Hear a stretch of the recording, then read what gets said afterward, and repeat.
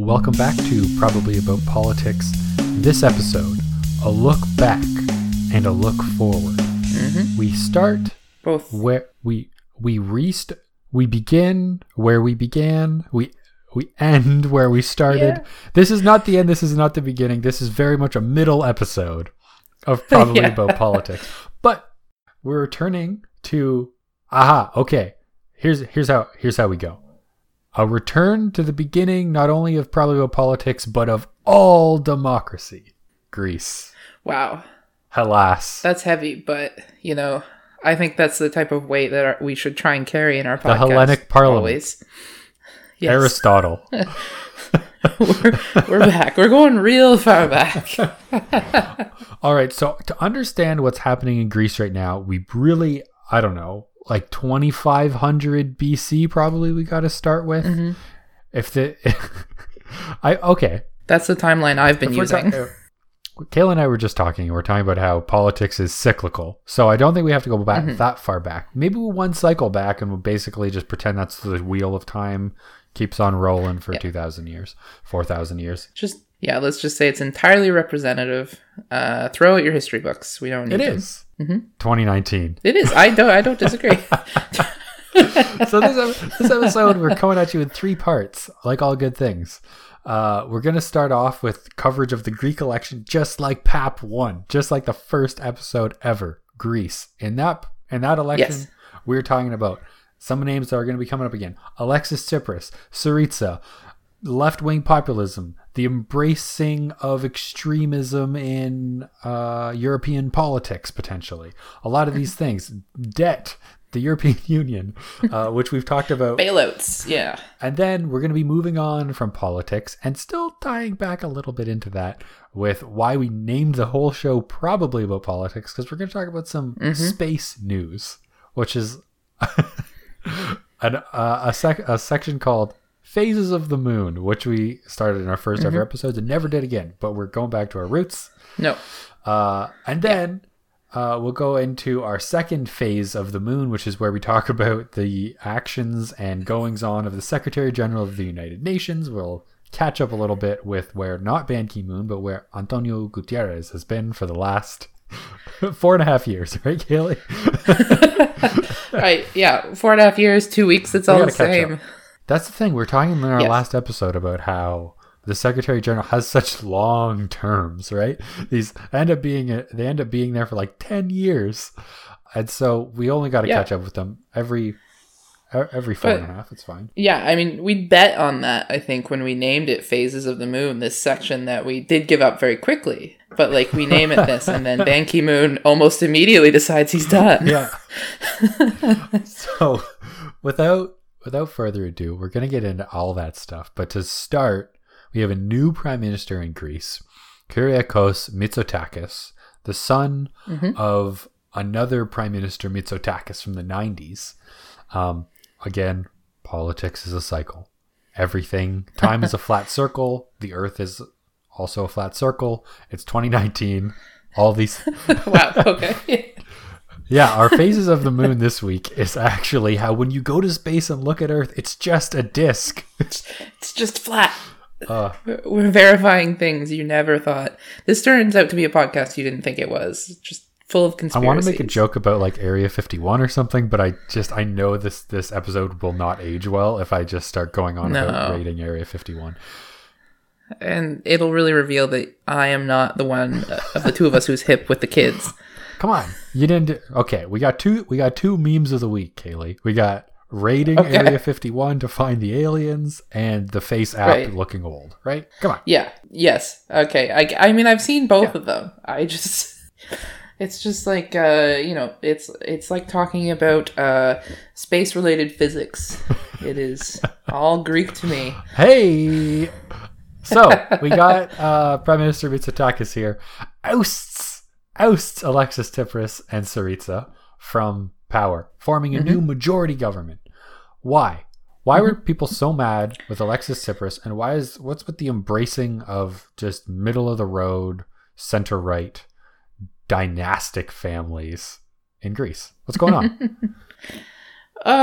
I think that so Syriza Syriza and Tsipras, as leader of his party, it was safe to say it was like never a dull moment for Greece. Like it was a rocky road. Economically, exceptionally dull moment. Yeah, a perilous cliff maybe in some ways. Like it was not climbing, and then and admittedly now they're finally out of the bailout phase, but he came in kind of like with a bang, and you had Europe was really worried. I think if you listen to the podcast we were talking about, we were really like speculating on what does it mean to have Tsipras come in, because he was somebody who was coming in and saying Greece was not going to accept the austerity measures and the terms of the bailouts that the EU was giving them, that had really created a situation that I think for many Greeks, and especially young Greeks, looked like there was no coming out of it. Like, there's no future in Greece. This is the end of Greece. That kind of how it felt. Greek unemployment in the youths is exceptionally high still, right? Some general unemployment has kind of been creeping down closer to European levels, but still much higher. But still, much higher, yeah. The youth market is like crazy levels of unemployment still in Greece. Yeah, I think the number I saw on it was like, so general unemployment is 18%, which is very high, but for youth it's 40%. Which means 40% of the people looking for work who want to have a job cannot have a job right now. Yeah, and then on the other end, it's like a huge, I don't remember what the number is. It's very large, but a large number of young Greeks who the new prime minister really highlights as being like the educated, the talented, have actually just left. They're no longer in the country. Huge brain drain going on in Greece. And also, interestingly, talking about the youth vote potentially, is that this was the first election in Greece, for the first national election, with a lowered voting age to 17. Yeah. There's a couple interesting, like, if you note, like, there were a couple interesting changes that happened. Like, in theory, it was supposed to be the first election where all the seats would be proportionally, like, delivered, because traditionally it would be the party...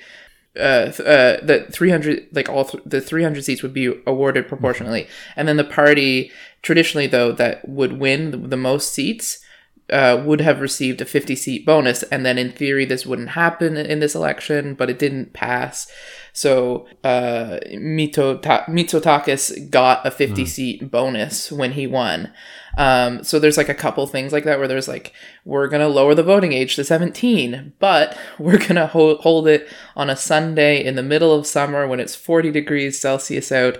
And, we're pretty sure all the youth are just going to go to the beach that day. They're not going to try and vote. So they had record low turnout, like 57%. And then like this thing where they're like, we have this idea, we're going to proportionally deliver these seats, but we didn't pass it in time. So it's not going to work this time. Which I think it's kind of interesting how a lot of electoral systems, it seems that we're talking about, they seem to be in flux, like changing the way that people vote or changing representation types.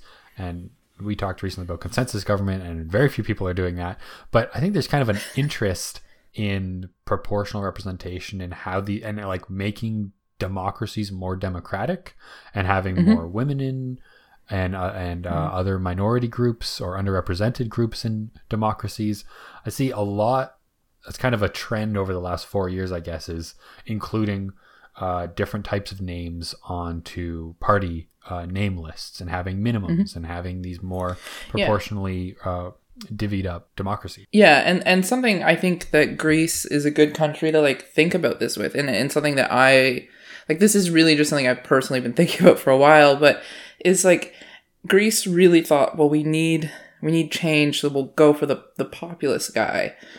But a few articles I read really pointed out like that we're speaking to some experts that are saying like, if you don't exercise democracy enough, like the Greek people aren't getting to go to the polls enough, then they don't feel represented. And really like a voting system that doesn't feel like it represents you creates a lot more of the disenchantment. And so creating a system that is actually representative of you, that you are able to participate, actually might be more what you want as a Greek, for example, as a Greek citizen, then having swung to the populism side where you experience a lot of it had its pros and its cons. Like, you see the instinct to have voted for somebody who said, we're going to throw out the rule book that says this is how we do it, and usher in some change, but it did create a lot of chaos, and it didn't necessarily change how well you as an individual were being represented. I don't know if that makes sense. Yeah. And also along with that comes throwing out the rule book while being literally a rule maker. You are a legislator. Yeah. Seems pretty counterintuitive to a lot of people, kind of contrary to the job that you're actually doing. It's really hard to be anti-establishment as a prime minister. And when people don't feel represented, along with seemingly a person not representing who they actually are, people don't like it when you say one thing and do another. And I mean, that's a common criticism of a lot of politicians. But when you rally and rail against the European Union telling you what to do, and then immediately accept what they tell you to do, and then try and tax the middle class to try and redistribute wealth kind of unsuccessfully, even though you're kind of trying to help the middle, it really ends up kind of being a really muddled 4.5 years.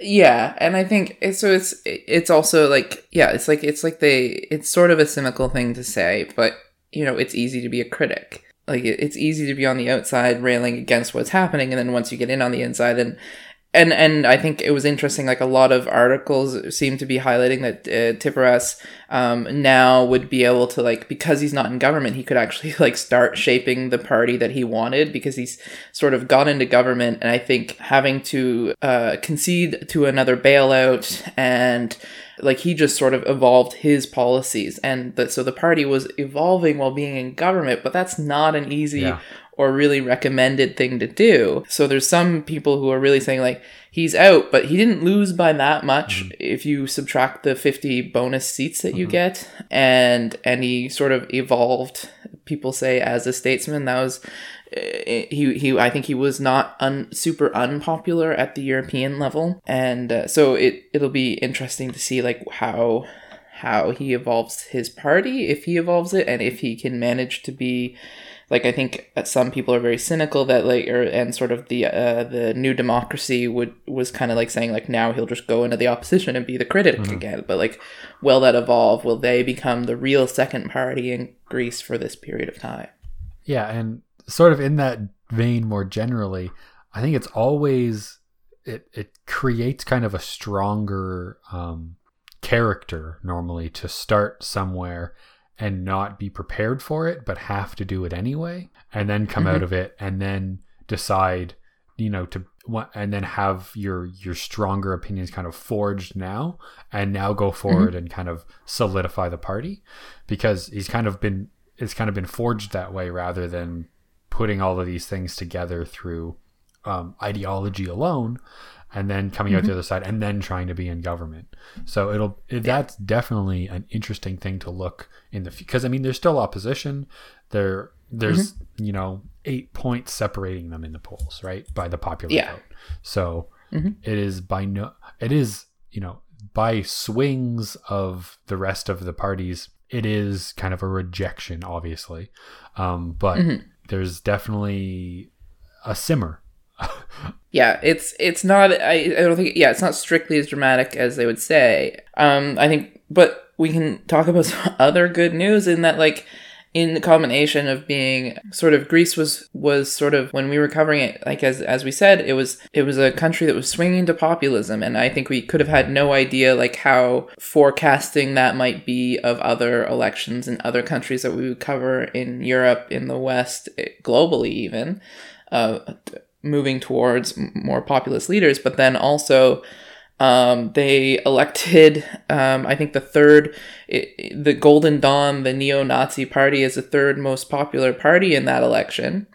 And now they've officially been, they didn't meet the 3% threshold to make it into parliament this time. And I mean, they did get like 2.93% of the vote, I think. So I don't know that it was, again, the thrashing that that you might be tempted to believe it is, but it's still like another interesting sort of from 2015 when we covered it to now. Yeah, and that's kind of an interesting point, because when I was looking back at kind of some coverage of this election, I remember talking about the Golden Dawn with you. And looking at this coverage now, like I didn't see anything about them, and I kept thinking, I'm like, was that Hungary that we covered with the Golden Dawn, or was that Greece? But it's good that you bring it up and cure my amnesia here, because it makes me feel like I'm not so crazy. Yeah, no, it was a big deal at the time, because it hadn't been. I mean, there were whispers that this might be a trend that continues globally, and we have, I think, repeatedly had to cover European parties with neo-Nazi tendencies, or just straight up being neo-Nazis. Yeah. And look, when they were in power, they were certainly part of that chaos that sort of encompassed the 2015 to now of Tsipras's prime ministership. Like, I think senior members of the party are on trial for having killed a anti-fascist rapper. Yeah, so it was a good, and it really is probably a. But I mean, so we're talking about what is the difference between, we were talking about this before, like what's the difference between Tsipras and Mitsotakis, and I think that'll be interesting, because a lot of what I think you can sort of attribute some of Golden Dawn's fall to the re-emergence of New Democracy, which is traditionally probably a right-leaning. Mitsotakis has, in theory, and I think it to a certain degree in practice, moved them to be probably a center-right party.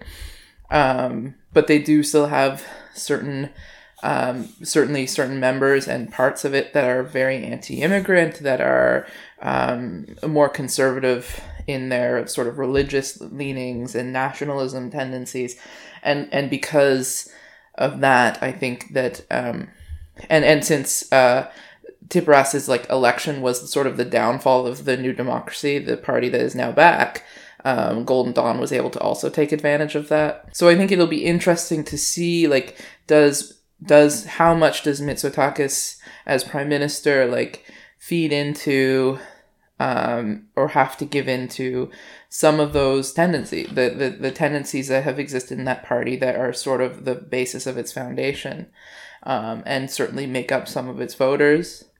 And then what does, he's planning to privatize services broadly, lower taxes. These things are definitely, it could be great success for Greece, but on the other end, they are what Greece roundly rejected when they elected Tsipras, because of what they led to, what they're seen to have being what they're seen to have led to for Greece. So it's just, is it a cycle that is positive and that Greece will be able to come out of this? I hope so, and I think that there are some hopeful signs in that, but it could very well be the opposite, because is the New Democracy really a new party? Because they are an old party, you know what I mean?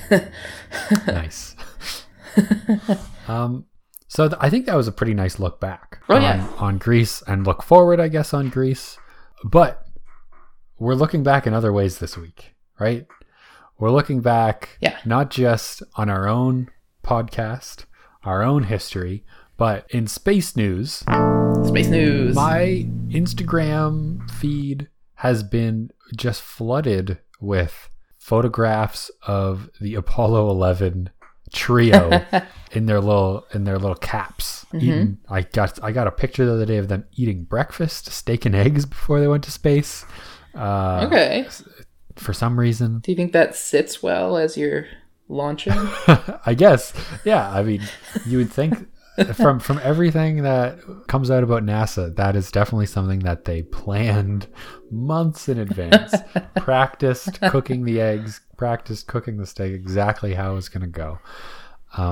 But I think I'm kind of Apollo 11'd out this week. I don't know about you. I don't know about our listeners, But Oh, well, yeah. and I mean that entire thing is drenched in politics, obviously, right? Yeah. Look, there's other things in space news. We don't cover the mainstream politics. So we have two things to talk about this week in space news. One of them is kind of tied to Apollo 11, that kind of era of space, which I think is really cool. And the next is kind of new but also old. So it fits with the theme of looking back. I really, really tried. Okay. No, you're killing it. You're gonna kill it. I really tried to like look back and look, but okay. So something have you seen the movie The Terminal with Tom Hanks? For the sake of this, we can say yes, but I have not. That's fine. Okay, so The Terminal is like it's such a good movie. Tom Hanks is he's basically from some country in Eastern Europe, and there's a war going on, and he's in the air flying to the US. And while he's in the air, his country, because of this war, just doesn't exist anymore. Like it gets taken over by this other country. And so when he lands, he's not allowed to leave the airport terminal because he can't get through immigration into the States because he doesn't have a valid passport. And well, that is an incredibly political problem. So then he's like, just it's like a really heartwarming but kind of sad at times, but also hilarious movie of Tom Hanks just like living in an airport terminal for like the longest time, and just like getting to know everybody, and like all he has to eat are like crackers from like a soup place, and like he gets very creative, and he like starts to like do construction there, and it's crazy. But a space related thing to this happened. Okay. At the end of the Cold War, there was a guy, Sergei Krikalev, in space on the Soviet space station Mir. And while he's in space, okay, he's a Soviet cosmonaut. While he's in space, the Soviet Union dissolves. Wow. Yeah. I guess this makes sense. Right? Yeah. Okay. Yeah. And this is in 1992. Right? Or I guess at the end of 1991, and then he's still in space. He comes back in 1992, and his country doesn't exist anymore. His city that he's from, Leningrad, is now St. Petersburg. Yeah. He comes back. He spends 4 months in space with no country, and like his passport's not valid anymore or anything. And there's kind of like a fake story where he's like stuck in space and can't come back because he doesn't have a country.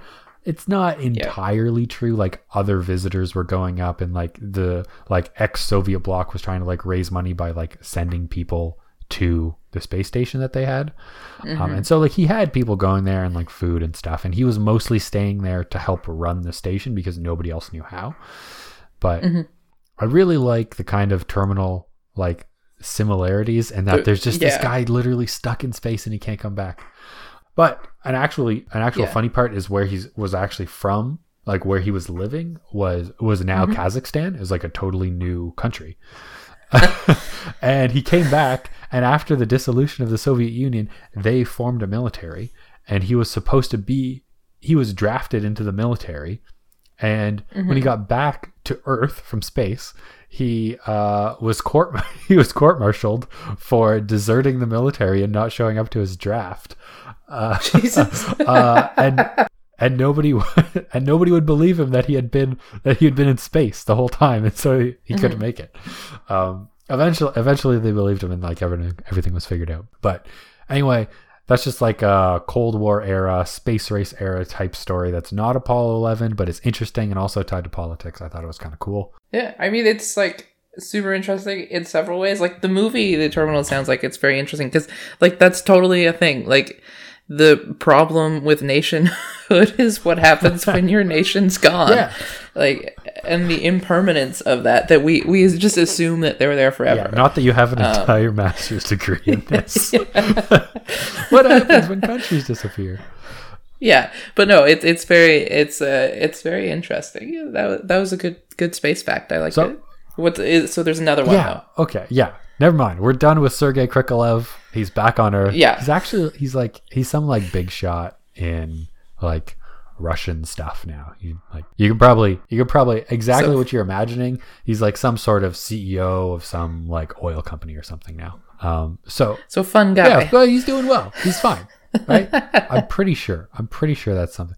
And actually in in that first episode that we did, and in that Phases of the Moon, we talked about Scott Kelly, the American astronaut who was going to stay on the space station for like a whole year. That was the space thing that we talked about. Yes. And he was going to have like the most consecutive time in space. But Sergei Krikalev actually holds the time dilation record for having the most seconds like added onto his life because of how fast he was going around Earth and space.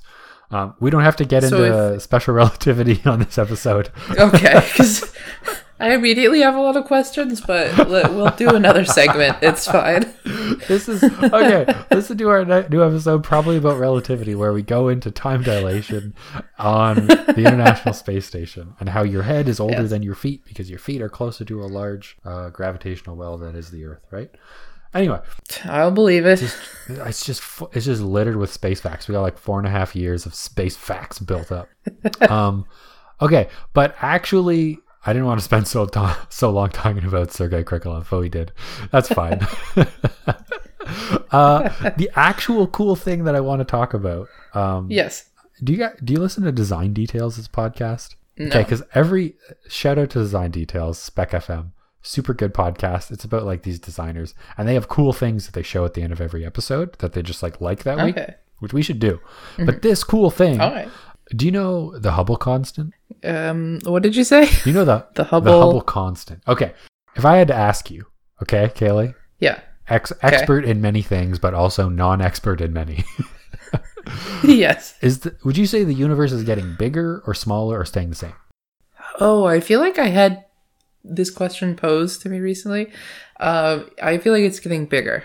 That would be my guess. It's getting bigger. Cool. Yeah, it's expanding. Do you think it's getting bigger at a faster rate, a slower rate, or staying the same, the rate of its expansion? Harder question. Faster seems scarier, so I'm going to go with faster. Ever the pessimist, always looking for danger. Yeah, you're right. You're a Nobel laureate. I mean, well, we've been talking about space, but you should note that the idea of space travel terrifies me. No. And I have absolutely no desire to go to space.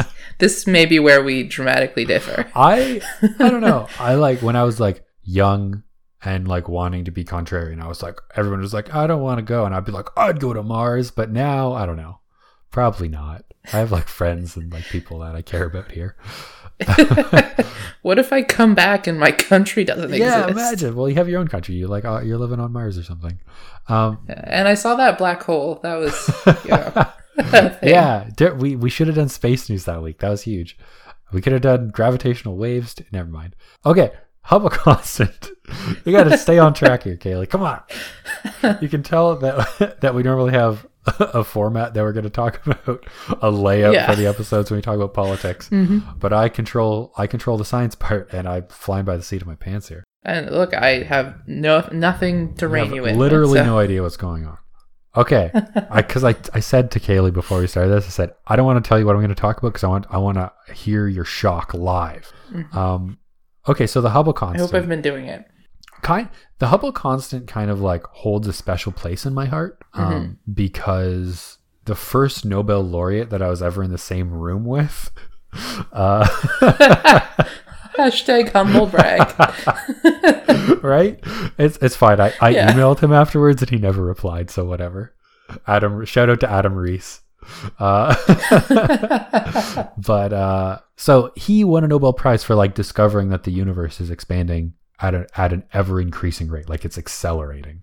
And now there's all of this work that's been done like since then on whether or not, like, to try to find what the actual rate of expansion is. So we know that it's increasing now, but we don't know what it is, which is kind of like a weird place to be. Okay. Yeah.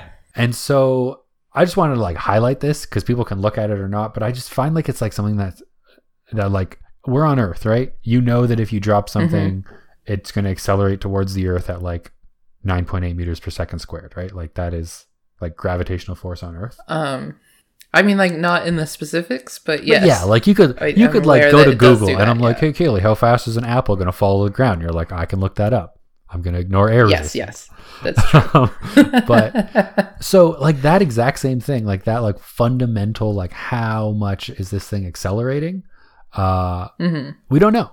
And so there's this new work from Wendy Friedman and like 12, 13 other people out of mainly American institutions. She's at the University of Chicago. And they found like a new way to determine the Hubble constant.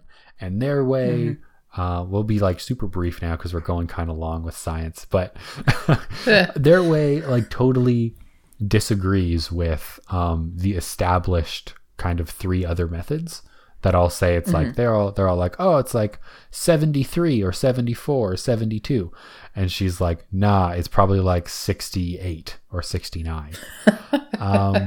Okay.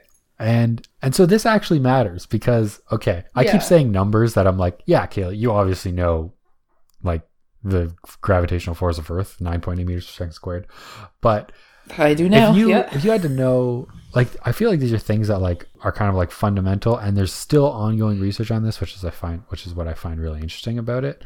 And like, this number is either different because she didn't account for dust properly, which is what Adam Rees kind of says.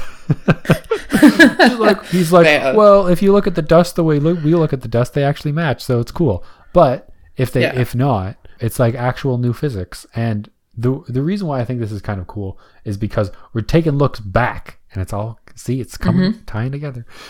It's all about dust. No, it's not. Okay, it is literally all of astronomy is about dust. Don't listen to what they say. Cosmologists is dust people. But I feel like a fact that's like nailed down all the time. People are like, how old? If you're trying to really take a look back, how old is the age of the universe? You know that. You know this number.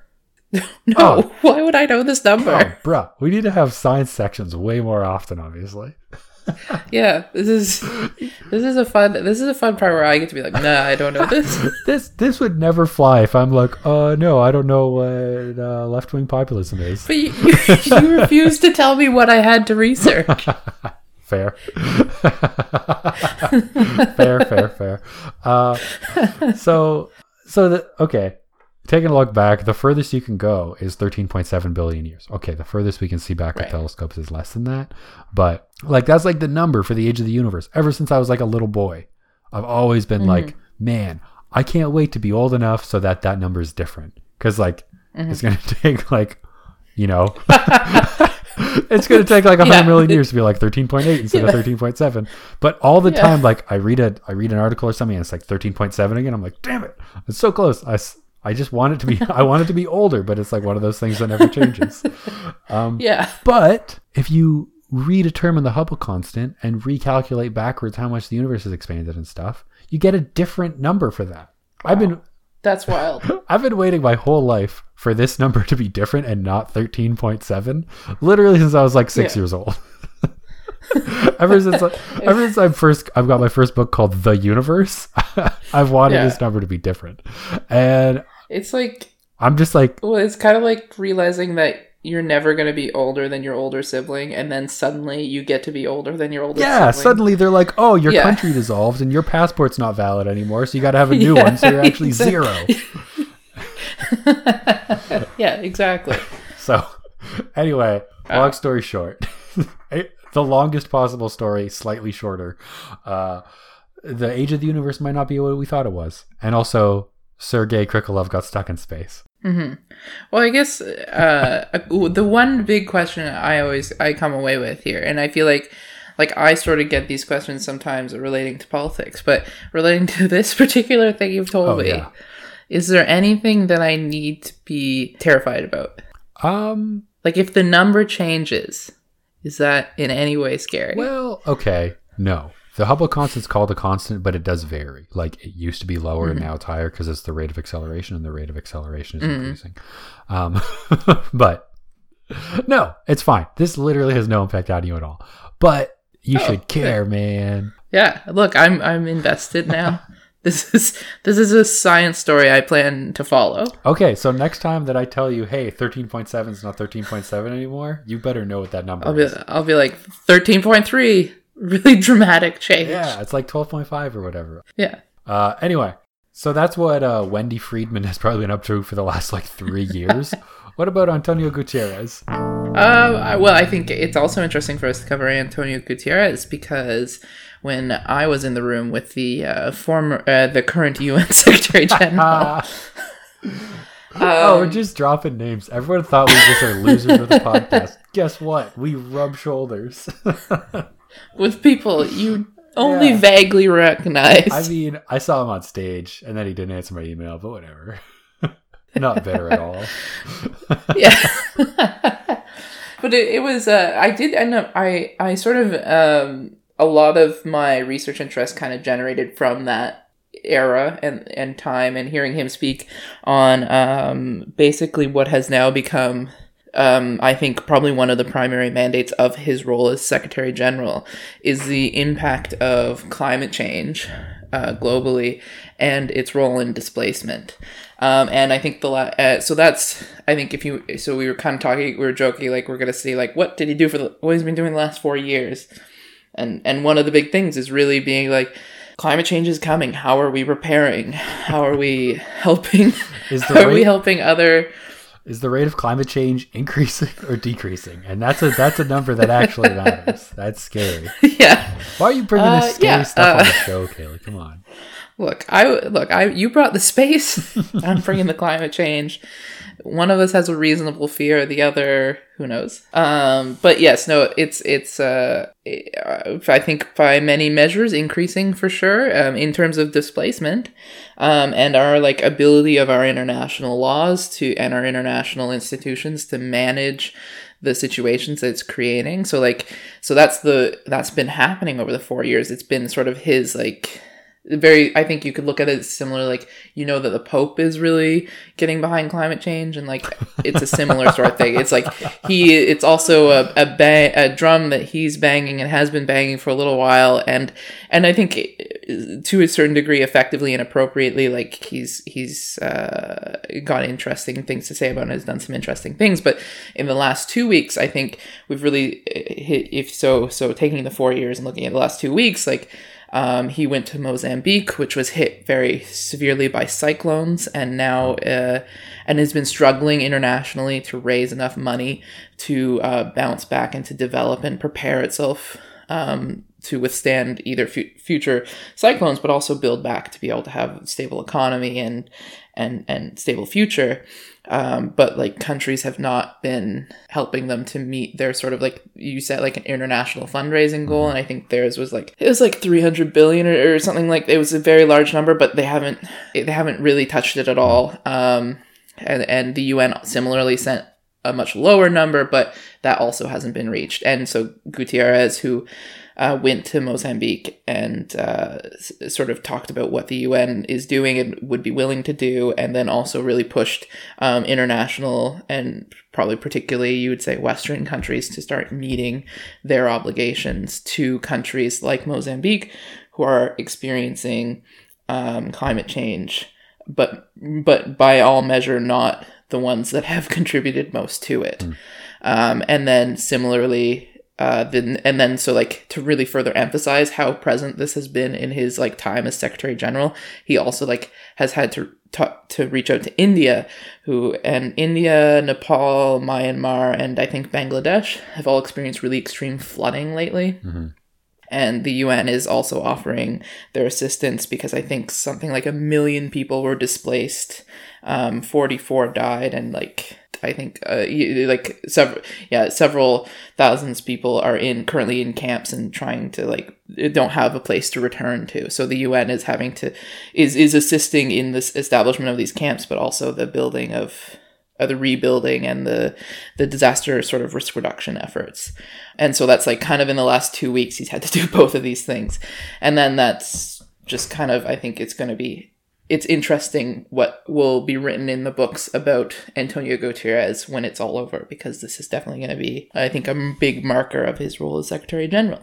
And I guess that's not quite as fun as being trapped in space, but it is way to bring us interesting back origin to Earth, stories. Man. Figuratively and literally. Wow. Yeah, countries disappearing. It probably won't be because of the Soviet Union dissolving, but it might be because of climate change. Yeah, what happens if Antonio Guterres is in Mozambique and then the UN dissolves?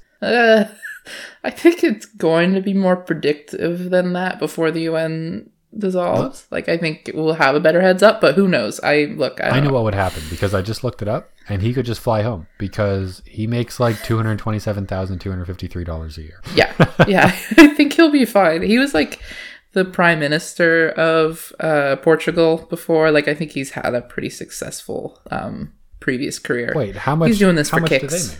Oh, I mean, probably not that much, but I generally think that if you get to be prime minister, you probably were like a banker or a lawyer or something. What? The prime minister of Portugal? Okay, wait, let me get this. Prime minister of the Portuguese Republic makes 70,000 euros in 2015. Huh? That's not very much. Yeah. Interesting. Okay, wait. I found a really good Wikipedia page that I've never been on before, and I'm really stoked about it. It's called "List of Salaries of Heads of State and Government." Wow, I'll put it in the newsletter if you want to look it up. Who do you think makes the most? You're not gonna get it, and then you're gonna be like, oh, of course. Putin. I don't know. Nah. One more guess. Who One is more it? guess. Modi. No. Not even close. The king of Saudi Arabia has a royal allowance of $9.6 billion US dollars. I think the lack of discrepancy between like absolute monarchy and prime minister is significant. I sorted it by like who makes the most, and it's like, oh, the Sultan of Brunei, the Emir of Kuwait, the Queen of the United Kingdom. So that's kind of not as fun as I was hoping that it would be. Oh, but the president of Singapore makes $1.4 million. That's like the highest paid elected official, it seems. I feel like I guess it's a lot, but it is expensive to be in Singapore. And in theory, I mean, we could do a whole episode on how much should you pay your head of state. Hey. And like, should you pay it? There's something to think about. Episode. If you guys want to hear how much you should, half an hour on how much you should pay your head of state. Get at us. Whoa. Did you know that the Governor General of Canada makes more money than the Prime Minister? I did, yes. Oh. You just know the numbers now. You don't know how old the universe is, but you know how much the Governor General makes? Look, we're getting different masters / PhDs, Alex. Don't slash me. Come on. Anyway, thanks for listening to this episode of Probably About Politics. Throwback to episode 1. We cover Greece. We talk about Cyprus. We talk about the new order in Greece. We talk about space. We talk about physics. We talk about Antonio Gutierrez. Talk about Mitsotakis. I got a question, Alex. Do you think it's possible? We've received a lot of requests for banter, and previously we did no banter. Do you think we've really done a Greek swing here? Like, just gone possibly too far? Yeah, we did a full Greek. Yeah. All right. Well, don't forget to rate and review us.